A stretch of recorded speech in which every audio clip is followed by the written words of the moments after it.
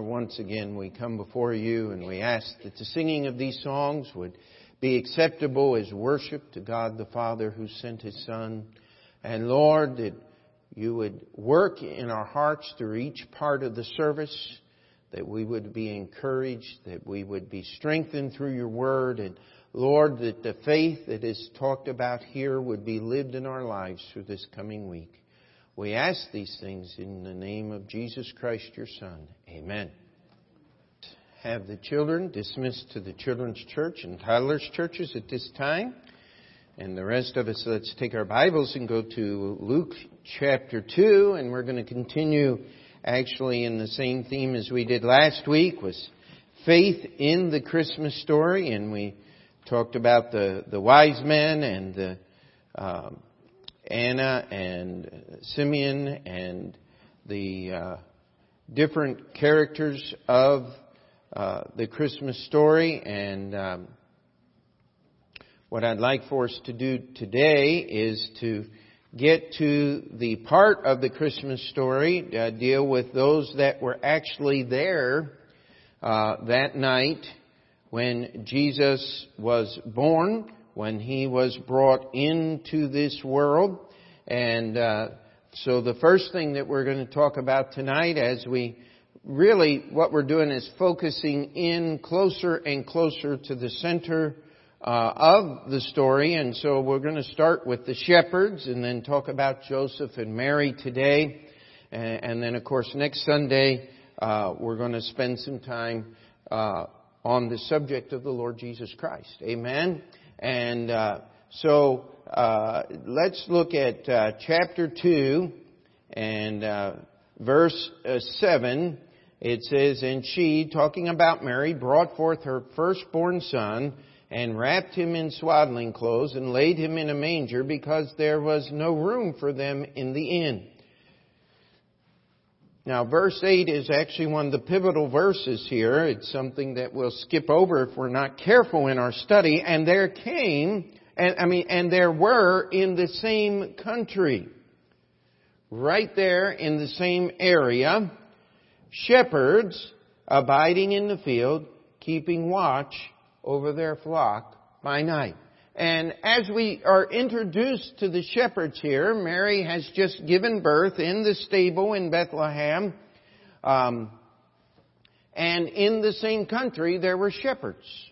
Now, people have criticized the Bible account, and they said, well, there was no way that there were shepherds abiding in the field in December of the calendar year. The weather was inclement. Well, wait a minute. We're talking about the land of Israel here, semi-tropical, close to the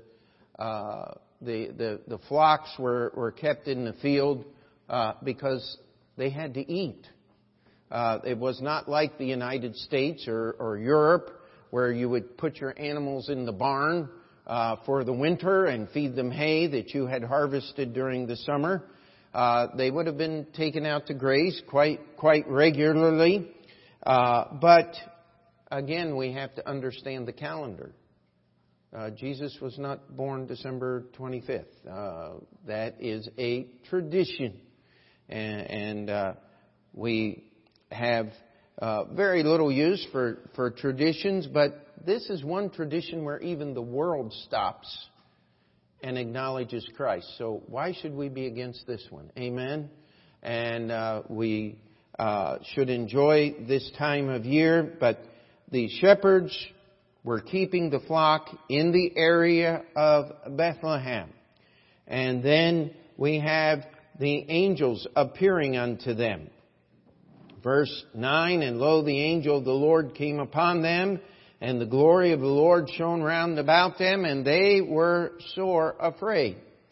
And it's hard for us to understand this. I mean, if we get out in the dark, you pull out your cell phone, you turn on your flashlight, right? We're just not without light today. But imagine no electricity, no batteries, no flashlights. How many of you have ever been out in the woods and the only light you had was your campfire? That's pretty cool sometimes. I remember one time years ago we were there, but there was a problem. The park ranger had stopped by and said, "Now be careful at night. We have a big she-bear roaming the park area, and we've set out a trap for her." Could you imagine a live trap for a 600-pound bear? And they caught the bear while we were there. But I remember one part of the night, my wife woke me up and said, "What's that noise?" I said, "Oh, it's just the ice settling in the chest." She said, "But it keeps doing it." So I opened the window, and I was standing, actually about this far off the ground inside the old van that we had, and I was looking right into the eyes of a bear holding our cooler chest. If you think you wouldn't be afraid, live in fantasy land if you want to.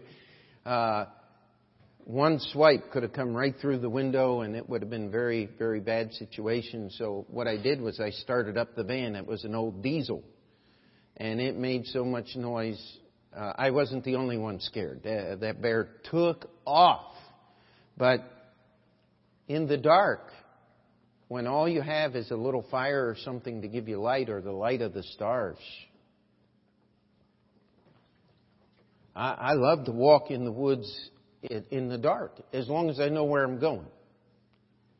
It's really a pleasant experience, just walking by the moonlight.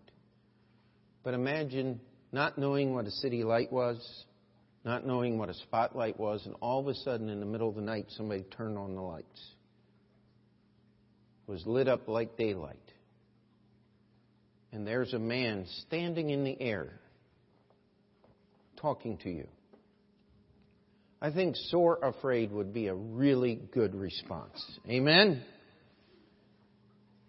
And then the message came to them. It says, "Fear not, for behold, I bring you good tidings of great joy, which shall be to all people." You know, the Lord never misses a chance to kick at the Calvinist. Amen?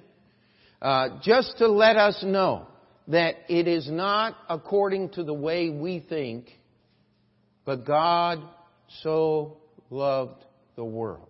Not just the Jewish people, but all the world. It says, these are tidings of great joy which shall be to what? To all people.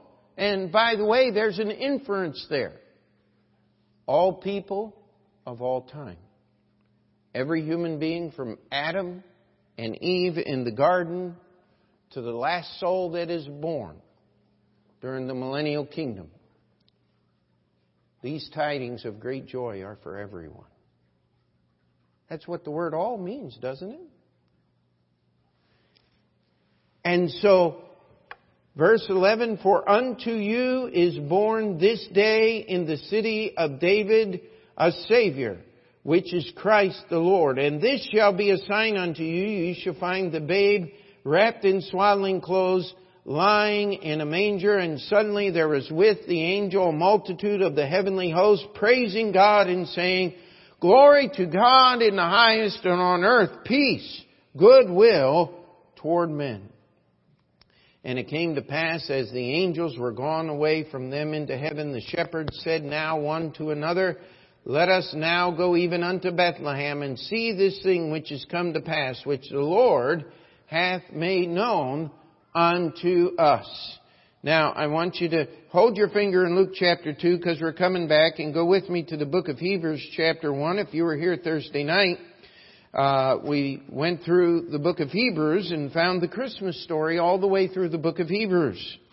And chapter 1 and verse 6 says, And again, when he bringeth his first begotten into the world, he saith, God is speaking here, Let all the angels of God worship him. Now, there are very few times in the Bible where God actually breaks that veil of separation between us and sends heavenly messengers to man. But this time, He emptied heaven's choir loft and filled the atmosphere of this earth. It says, let all the angels of God worship Him. It says, a multitude of the heavenly host.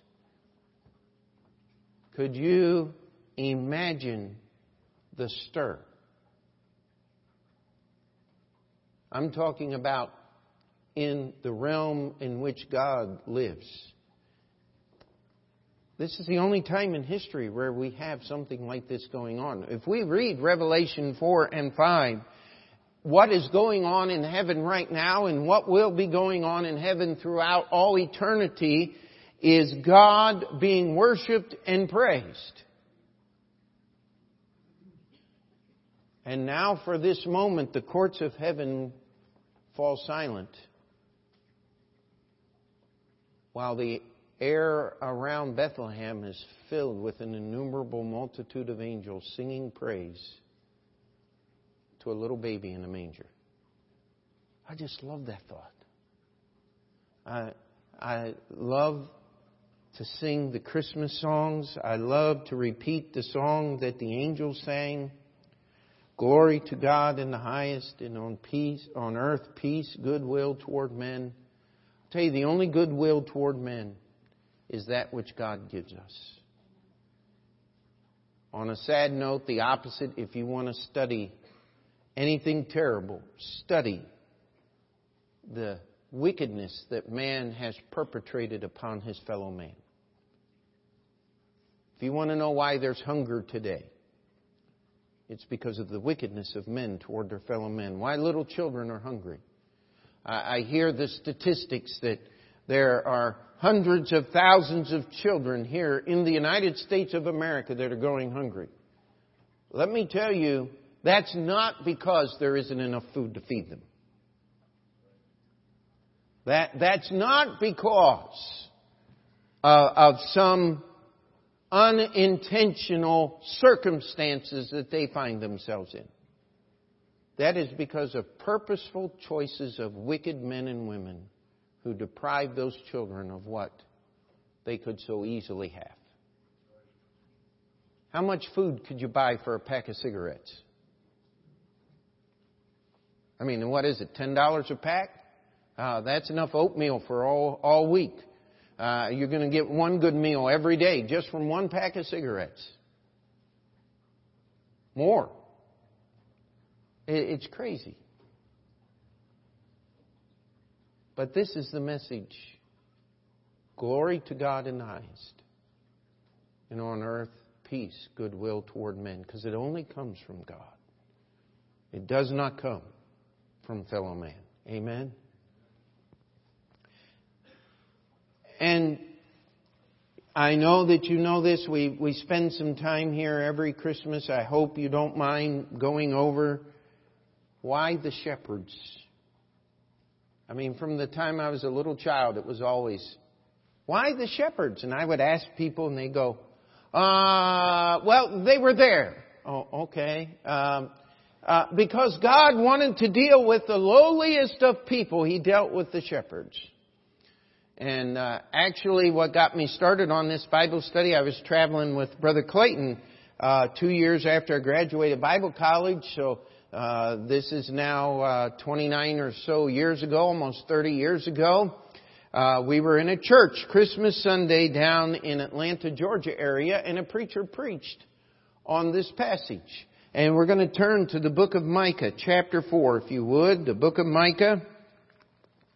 Those little prophets, those minor prophets aren't so minor in the Bible. The reason they're called minor is because of the length of their prophecies, not because of the lack of important material that is there.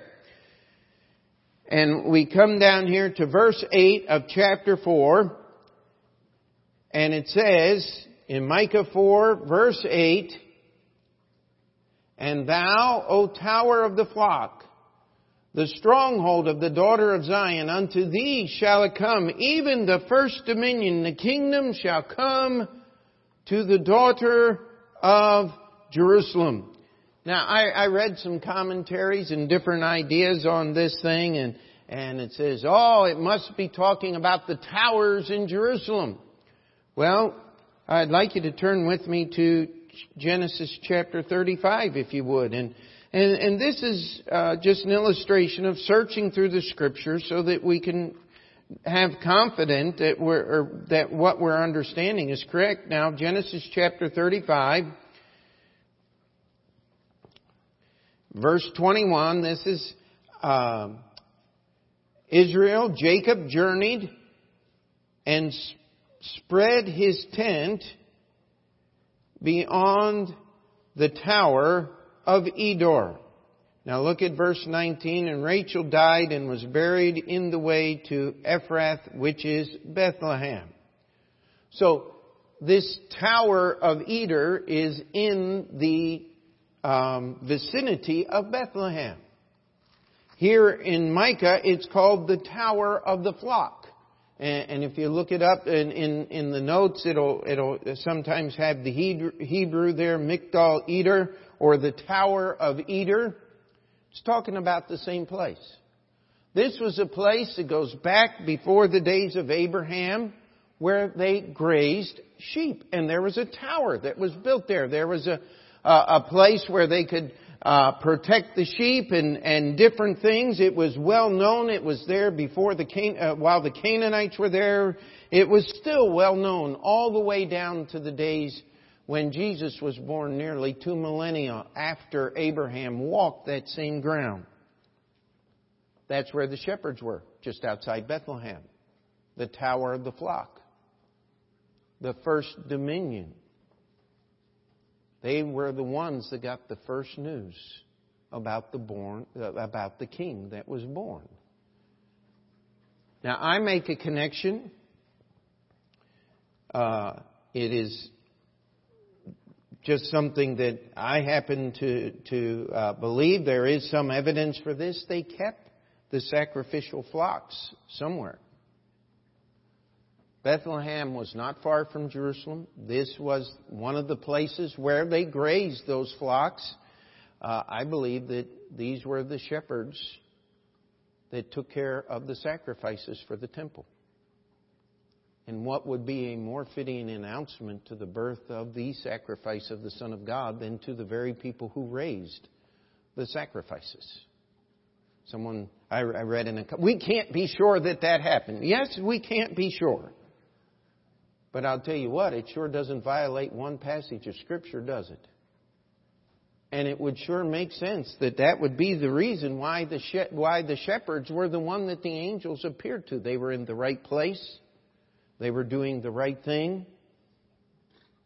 And they obeyed the heavenly revelation. And they went to Bethlehem. How many of you we actually at one time had a manger scene. Someone gave it to us and we would set it up, and then the hands fell off the shepherds and the ears fell off the donkeys, and we glued them back on and they fell off again, and we said, let's just forget this whole thing. But how many mangers were in Bethlehem? Not a lot. Bethlehem was a very small place. Very few people lived there. It was a small town. Now, there were a lot of people in Bethlehem right now because of the taxation. All of the descendants, the in-laws, outlaws, everybody had to come in and register for the taxation. And so Joseph and Mary found them there with the whole family and lineage of David. But there weren't many stables there. There weren't many places. And so when the angel said he's going to find him in a manger, that was a place where they fed the animals, a feeding dish for the cows or for the different animals that they had. Could you imagine the stir in Bethlehem in the middle of the night as this horde of shepherds come running through the streets looking in everybody's stable? And they find one that's got people in it, not animals. Now, again, on Passover, they tell us that in Jerusalem, in the temple, they would offer over 100,000 sacrifices on Passover. How many mama sheep does it take to get 100,000 lambs that are the right age and the right qualifications? I mean, you're talking about the biggest sheep herd you or I have ever heard of. They would have been kept at different places and broken up into smaller groups, I'm sure, to be managed by the shepherds.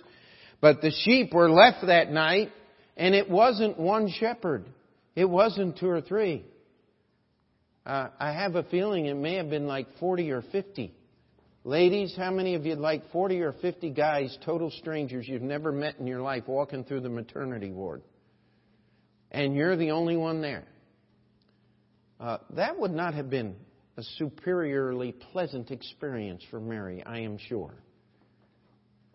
But these shepherds had a word from God. God gave them a sign. He said, you're going to find a babe wrapped in swaddling clothes lying in a manger. And so they searched through Bethlehem, which did not take long. And they found it. And then began the procession of shepherds to come in and to see this newborn baby lying in a manger. And of course, Mary and Joseph were nearby. Like the old-time preacher said, he said, I was born in Texas so I could be close to my mother. Jesus was born there. Mary and Joseph were there. They had no place to go. And their privacy was greatly intruded upon that night, because God had revealed to some shepherds at the tower of the flock. And here's what was revealed.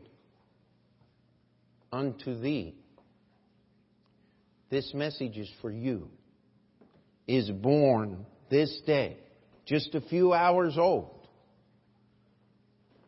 If you've ever had the privilege of holding a newborn baby. Some of you may remember Ted and Sharon's wedding. The little Esther was born just as the organ hit the chord for the recessional. There she was, upstairs. And my mother-in-law, when she went out, the first place she went, she didn't stop and wait to greet the guests. She ran up to the apartment, check on the baby. And there little Esther was not smiling. Little newborns, they don't smile. They don't do much. She was up there. And so she called me, and some of you may remember I still had my microphone on like this. And I went up there, and there was little Esther, and I pinched her just a little bit to cry and made her make a little noise, and then turned on the mic, and everybody heard, wow, over the speakers down here. And, oh, the baby's been born. Little babies don't do much. But they knew there was something unusual, because this baby was born for them. Born for you and me. It's still a personal relationship with Jesus Christ. The Bible says a Savior, which is Christ the Lord. A Savior is one who saves. The Jewish thought, of course, was their first idea of salvation was being set free from the domination of Rome. Rome was no less cruel a taskmaster than the Egyptians were in the book of Exodus that we're going through in Sunday school. And they dreamed about being set free from the Romans. But Jesus came to set us free from a much more cruel taskmaster than any other human being could be. The taskmaster, the slave owner of sin. The market in which each of us have individually sold ourselves. Christ, the Lord. That term, the Lord, means God. These angels knew exactly what they were saying. Don't let anyone tell you that Jesus Christ never claimed to be God. Anybody that makes that statement is so woefully ignorant of what the Bible says that we have to believe that their ignorance is purposeful, meaning on purpose. You can't be that dumb. Nobody was born that dumb. You have to willingly change the words of the Scripture in order to deny the deity of Christ. You see, those shepherds looked until they found a baby laying in a manger, and they said, "This baby is our Savior. This baby is God in the flesh. This little child will save us from our sins," is the answer to all the prophecies, is the Messiah that has come to set us free. The Bible tells us that in Luke chapter 2 and verse 17, "And when they had seen it, they made known abroad the saying which was told them concerning the child. And all they that heard it wondered at those things which were told them by the shepherds." You know what? All the shepherds had to do was travel the short distance to Bethlehem, start going through the stables until they found a manger that had a baby in it.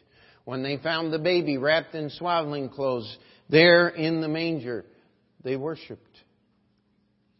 And I believe that they were the priestly shepherds that kept the sacrificial flocks. And God fulfilled this prophecy in Micah chapter 4. And at the tower of the flock where the shepherds would have met and where they would have been headquartered is where the angels came. And it said, "Let all the angels of God worship Him." Can I make a little application today?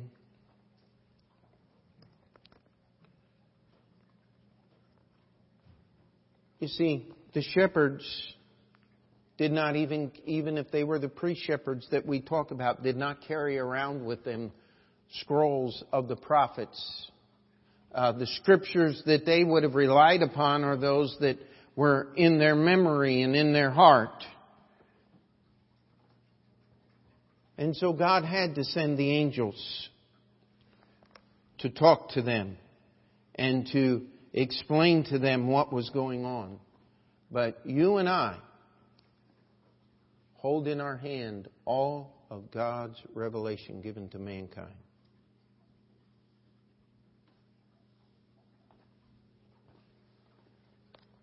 We don't need angels to sing us the story. We just need to take it off the shelf and read it. And no, we're not to go seeking a babe in a manger. We are to serve the risen Lord. Because we have the rest of the story. We have the fact that Jesus came to pay the price for our sins and what He did. And we understand this term Savior so much better than the shepherds did there outside Bethlehem that night. And so my first question for us tonight this morning as we look at faith in the Christmas story, is would you exhibit that same faith that the shepherds did? And just simply take God at His word. If I were to ask you how many of you carry a burden that you're praying about and struggling with in life, every hand would go up. Because we all got things going on. We all have things we're trying to deal with. Life is not the absence of problems. Real life is the ability to deal with those problems in a biblical way, in a way that will bring glory to the Lord Jesus Christ. This is the essence of true Christianity. Can we say amen to that? The shepherds just simply took God at His word. Do you remember when you took God at His word and got saved? No one saved here today? Do you remember that? Amen? Well, let me tell you something. How about the next time we face a problem? Just taking God at His word. I will never leave thee nor forsake thee. You know, Christmas sometimes is the loneliest time of the year. As you get older, I think of so much of my family that's on the other side already. And I look forward to one day to being together with my mother and father again. And that's not going to happen until the Lord calls us home. And sometimes we're faced with decisions that we have made and problems that we have caused between us and other human beings. You know what? This book has the answers for that, doesn't it? We can't change other people's hearts, but we can take away their excuses for having bitterness and sorrow and even anger and distrust toward us.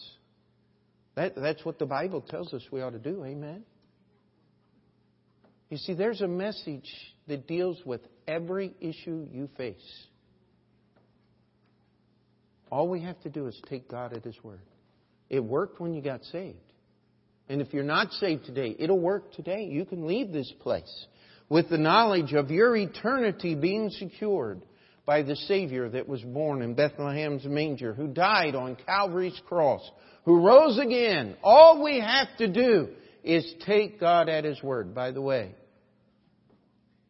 that's what His faith is that used to be on this side. And faith cometh by hearing, and hearing by the word of God, that used to be on that side. You see, the shepherds just exercised faith by obeying the revealed Word of God. They had one sentence. You and I have the whole book. Amen? As we move closer to the center of the Christmas story, let's go to Matthew chapter 1. And we move from the shepherds to a man named Joseph.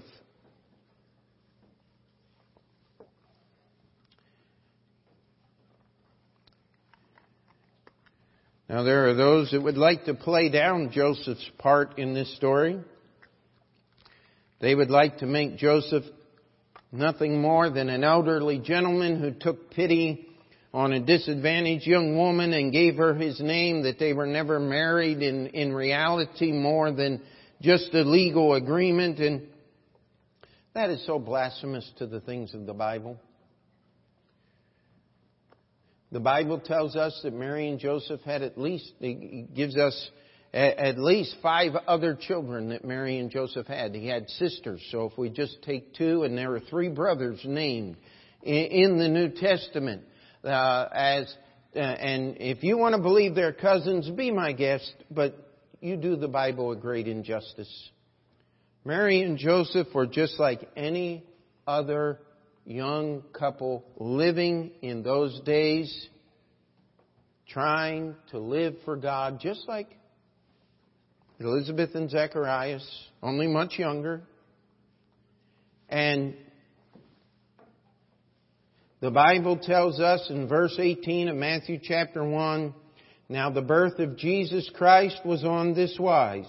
When as His mother Mary was espoused to Joseph, before they came together, she was found with child of the Holy Ghost. Then Joseph, her husband, being a just man, and not willing to make her a public example, was minded to put her away privately. But while he thought on these things, behold, the angel of the Lord appeared unto him in a dream, saying, Joseph, thou son of David, fear not to take unto thee Mary thy wife, for that which is conceived in her is of the Holy Ghost, and she shall bring forth a son, and thou shalt call his name Jesus, for he shall save his people from their sins. Now all this was done, that it might be fulfilled which was spoken of the Lord by the prophet, saying, behold, a virgin shall be with child, and shall bring forth a son, and they shall call his name Emmanuel, which being interpreted is God with us. Then Joseph, being raised from sleep, did as the angel of the Lord had bidden him, and took unto him his wife, and knew her not till she had brought forth her firstborn son, and he called his name Jesus. Now in these few verses is really almost all that we know about Joseph. We know that the espousal, the engagement period, had already occurred. before the angel appeared unto Mary, giving her news that she would have a child. And we'll get to Mary in just a few minutes by God's grace. But we have Joseph here being told that he had nothing to fear. Now, I'll tell you, in our modern day and time, people really don't hardly care anymore about being married before the child is born. It's just seemingly unimportant. Let me tell you, it is important. If you want to do things God's way, you get married and then you have a child. That's the way it's supposed to work. That's the way God ordained it. That as husband and wife, you do not come together until after you say, I do. But when there was a violation, and there's been so much speculation about, Mary could have been killed and all of these things, and that, let me tell you something. The Jewish morality, just as morality does, had devolved to such a situation that they were not killing young women for having children out of wedlock, but the shame you would bear for your entire life. Used to be that way in the United States. It's not anymore. And with only one exception in all of history. And this was that one exception. How would you like to be Joseph and be the only exception to this rule in all of history? How much faith would it take you to believe God?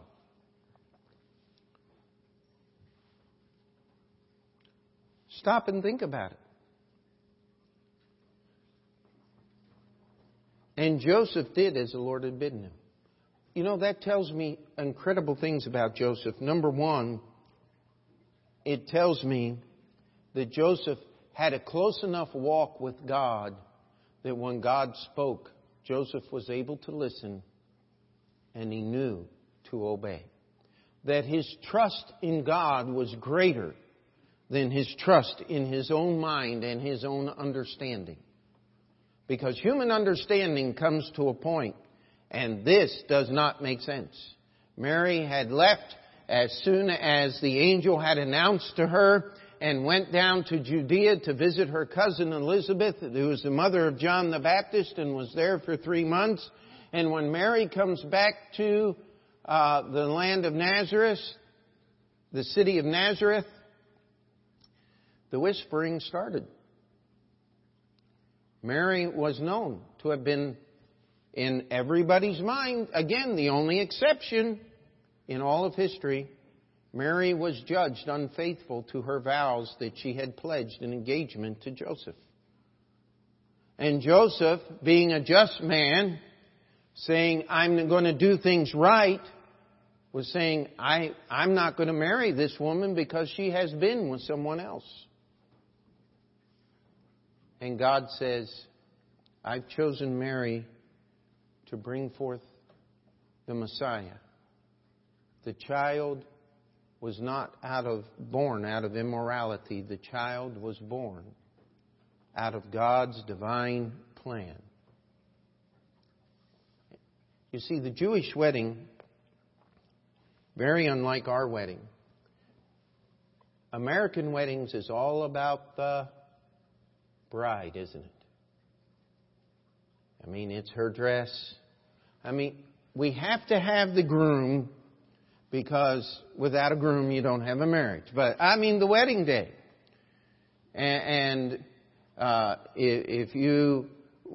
goes on the wedding day is all about the bride. And I always tell the grooms when we're preparing for the wedding, I said, you want to make this a very special day. Because the wedding day is her day. The rest of them are yours, but that one's hers. Amen? And so, but that wasn't the Jewish way of doing things. This was the last step for a man to become an official part of the Jewish community. He would have to grow up. He would have to learn a trade. He would have to support himself. He would have to get a home. And then finally he would get married, and that would be the highest accomplishment. He would then be open to holding a position in the synagogue, maybe being elevated as others were to other positions of leadership in the community. The groom planned the wedding feast. The groom planned the day. I mean, I wish we had time this morning to go through all the details. It's an amazing comparison to Jesus coming back for His church. But see, the groom would not tell the bride of the wedding day. He would let his friends know it's going to be this week. And they would tell their friends, and they would tell their girlfriends or female acquaintances, and the message would get to the bride, it's going to be this week.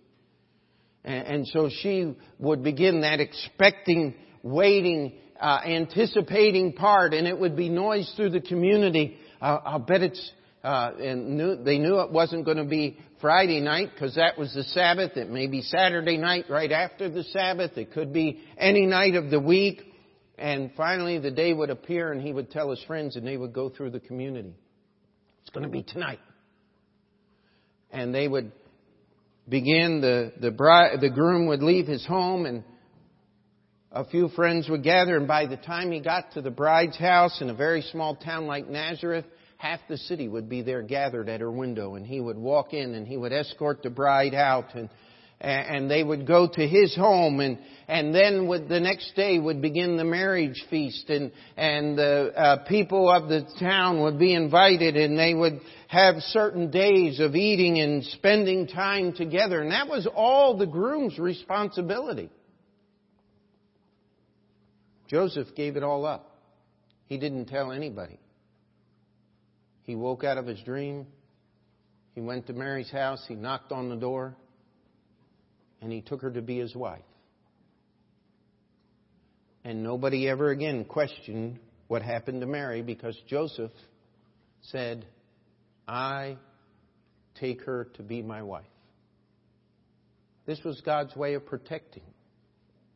And the Bible says under the law, Mary was already engaged when the child was conceived. And as they went to Bethlehem, the Bible tells us that the wise men came, as we learned last week. That was a period of about 2 years later. They had been back to Nazareth already for a visit, came back to Bethlehem. Were still living there 2 years after the child was born. And Herod is seeking to destroy the child, and God sends the babe into Egypt, appears to Joseph. Joseph packs up his family and he leaves that very night and protects the baby Jesus. And he's there until Herod dies. And then he comes back to Bethlehem and he hears that Archelaus, his evil son, is ruling. And God warns him again and he goes back to Nazareth, and that's where Jesus is raised in total obscurity. You see, Joseph was a man of incredible faith. When nothing made sense, he just followed God's direction. Now, God's not going to appear to you in a dream. He's not going to give you mystical messages. Again, because it's all written down. You just take care of what's written down. And God's going to give you the direction that you need to follow Him through this life. And I will promise you, there are times when it makes absolutely no sense. I remember on an August evening in 1996, Brother Clayton, Brother Marshall, and I stood right outside this building. We laid our hands on that light post and said, Lord, if you want to give us this building. I said, but I don't see how that's going to happen. They were asking $2.4 million. We got it for, what was it, $763,204. I'll tell you what. Actually, it was 1.2 million is what it was then. It's over 2 million today. Did that make sense? A little church with less than 40 members buying a building, $700,000? Absolutely nuts. In fact, some of the men I respected most in the ministry said, is this really God's will? And I said, well, I have to believe that it is. And I remember the people in our church, they were so sweet. They were going, well, we just believe it's God's will. So that's easy for you. You're a baby Christian. You have no idea what it's going to take. Absolutely, I had no idea what it was going to take. But God sure did. And so it was a little easier to say yes when union came up. And let me tell you, it hasn't been any easier on the other side. But faith to just obey God when nothing else makes sense. Can we do that? Could we ask God to give us faith to just obey His Word? In just a few minutes. So much has been said about Mary over the years. But I want you to look with me in Luke chapter 1. Luke chapter 1.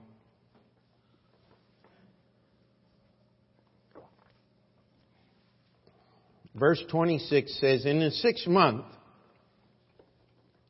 the angel Gabriel was sent from God into a city of Galilee named Nazareth to a virgin espoused to a man whose name was Joseph of the house of David, and the virgin's name was Mary. And the angel came in unto her and said, Hail, thou art highly favored, the Lord is with thee, blessed art thou among women. And when she saw him, she was troubled at his saying, and cast in her mind what manner of salutation this should be. And the angel said unto her, Fear not, Mary, for thou hast found favor with God, and behold, thou shalt conceive in thy womb, and bring forth a son, and thou shalt call his name Jesus. He shall be great, and shall be called the Son of the Highest.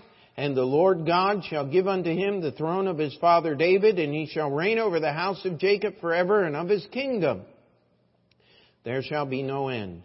Then said Mary unto the angel, How shall this be, seeing I know not a man? And the angel answered and said unto her, The Holy Ghost shall come upon thee, and the power of the Highest shall overshadow thee.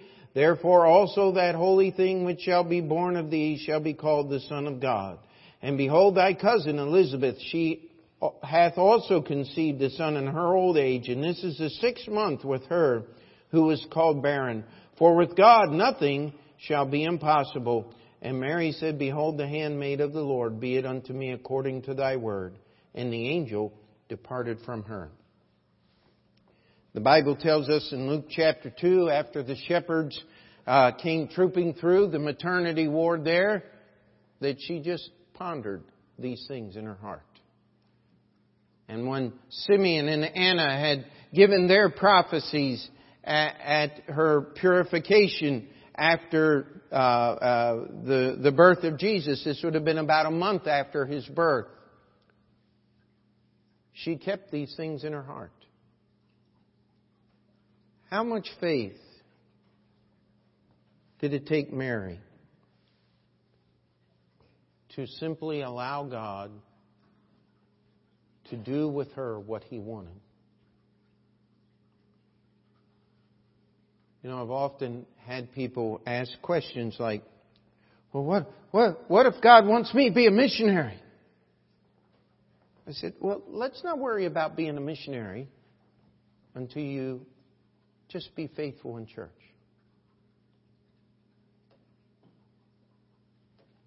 What? I remember Sarah saying, well, Dad, what if he's ugly? I said, you won't care. And I said, God has a lot better taste than you do. Let me tell you something here.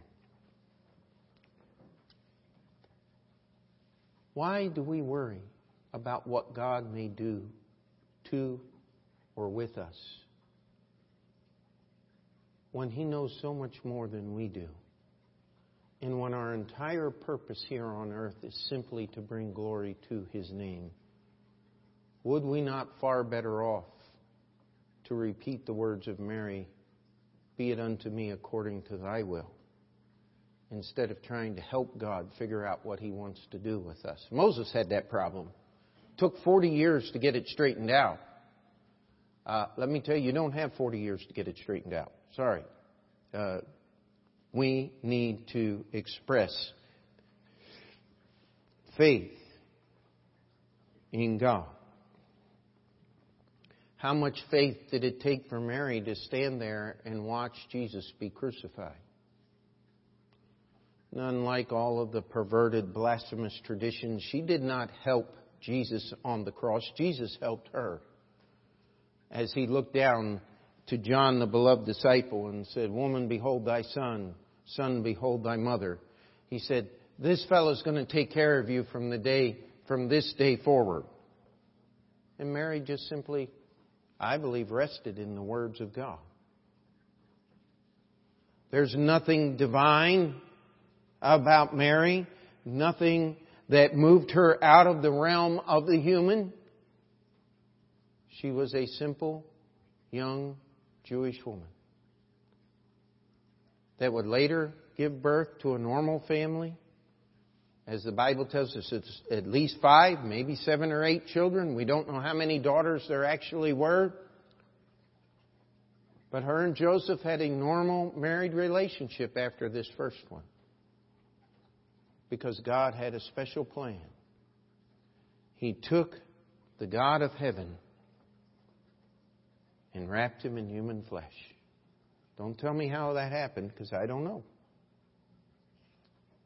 I just believe it by faith. You know what? Could Mary go to Joseph and explain what had happened to her? Absolutely not. If she did, it would sound like she was trying to cover up something wrong that had happened that didn't. You see, that's why God had to go to Joseph and explain, because only God could protect Mary. And if Mary had opened her mouth and said things and tried to defend herself, she would only make herself look like something really wrong had happened. Do you know how much faith it takes to not defend yourself? To let God do what God wants to do? I mean, we love to tell stories about ourselves where we're the hero of the story, don't we? That's human nature. But Mary couldn't say anything. She just simply had to trust in God that all of the details, which were far beyond her control. And we don't know what time it was, but it was past the time when people were asleep. All of a sudden there came a knock at the door. And I'm sure it was Mary's father who had answered the door and said, "Oh, yes, understand completely." And that was their marriage. As Mary left the home and went with Joseph quietly and in the dark of the night when no one knew what happened. And next day, the whole town was buzzing. "Oh, Joseph took Mary. Oh, nothing was wrong after all. Okay." And that was it. You see, anything that God does, He requires one thing: faith. Faith in the shepherds to simply obey the revealed will of God. You have the whole thing. Ask God for faith like the shepherds. Faith of Joseph to trust God when nothing makes sense. The only exception to the rule in all of history, Joseph had to accept that Mary had not been unfaithful. And he did. And he remained faithful and followed God's direction as He directed him in the raising of this son. Mary's faith, to be willing to wait on God to intervene on her behalf and convince Joseph that everything was exactly the way God intended it to be. How much faith these people had. How little God asks of you and I today. To simply believe in the finished work of Jesus and be saved. To simply walk through this life at the direction of what's been written down in this book called the Bible. That when the whole world screams, nothing makes sense, you're crazy, you can't do it that way, well, I'm just going to obey the Bible. And you know what? It works every time. And to allow God to do what He wants with your life. You see, faith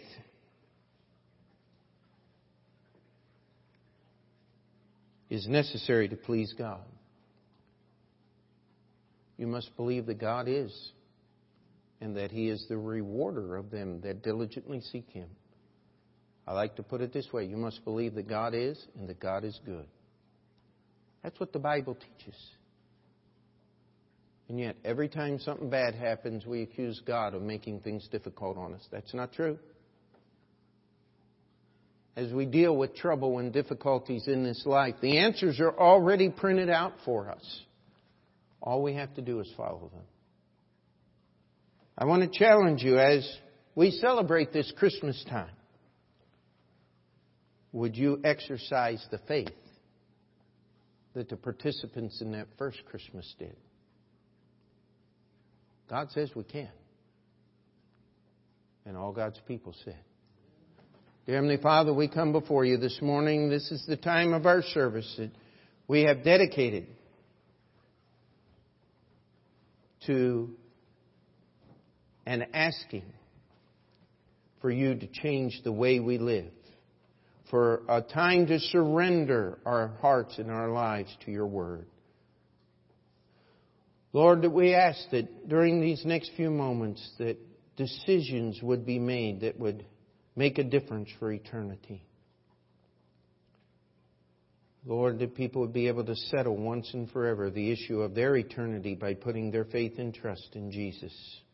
That as we deal with these situations of life that just perplex us and frustrate us and keep us from doing the things that we think we ought to, that we would surrender to you.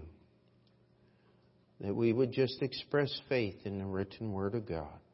We ask, Lord, that you would work, that you may be glorified in us. In your name we pray. Amen. Let's stand together as the hymn is sung. The altar's open. Let's make those decisions today that God would have us to do. Let's lay those burdens down.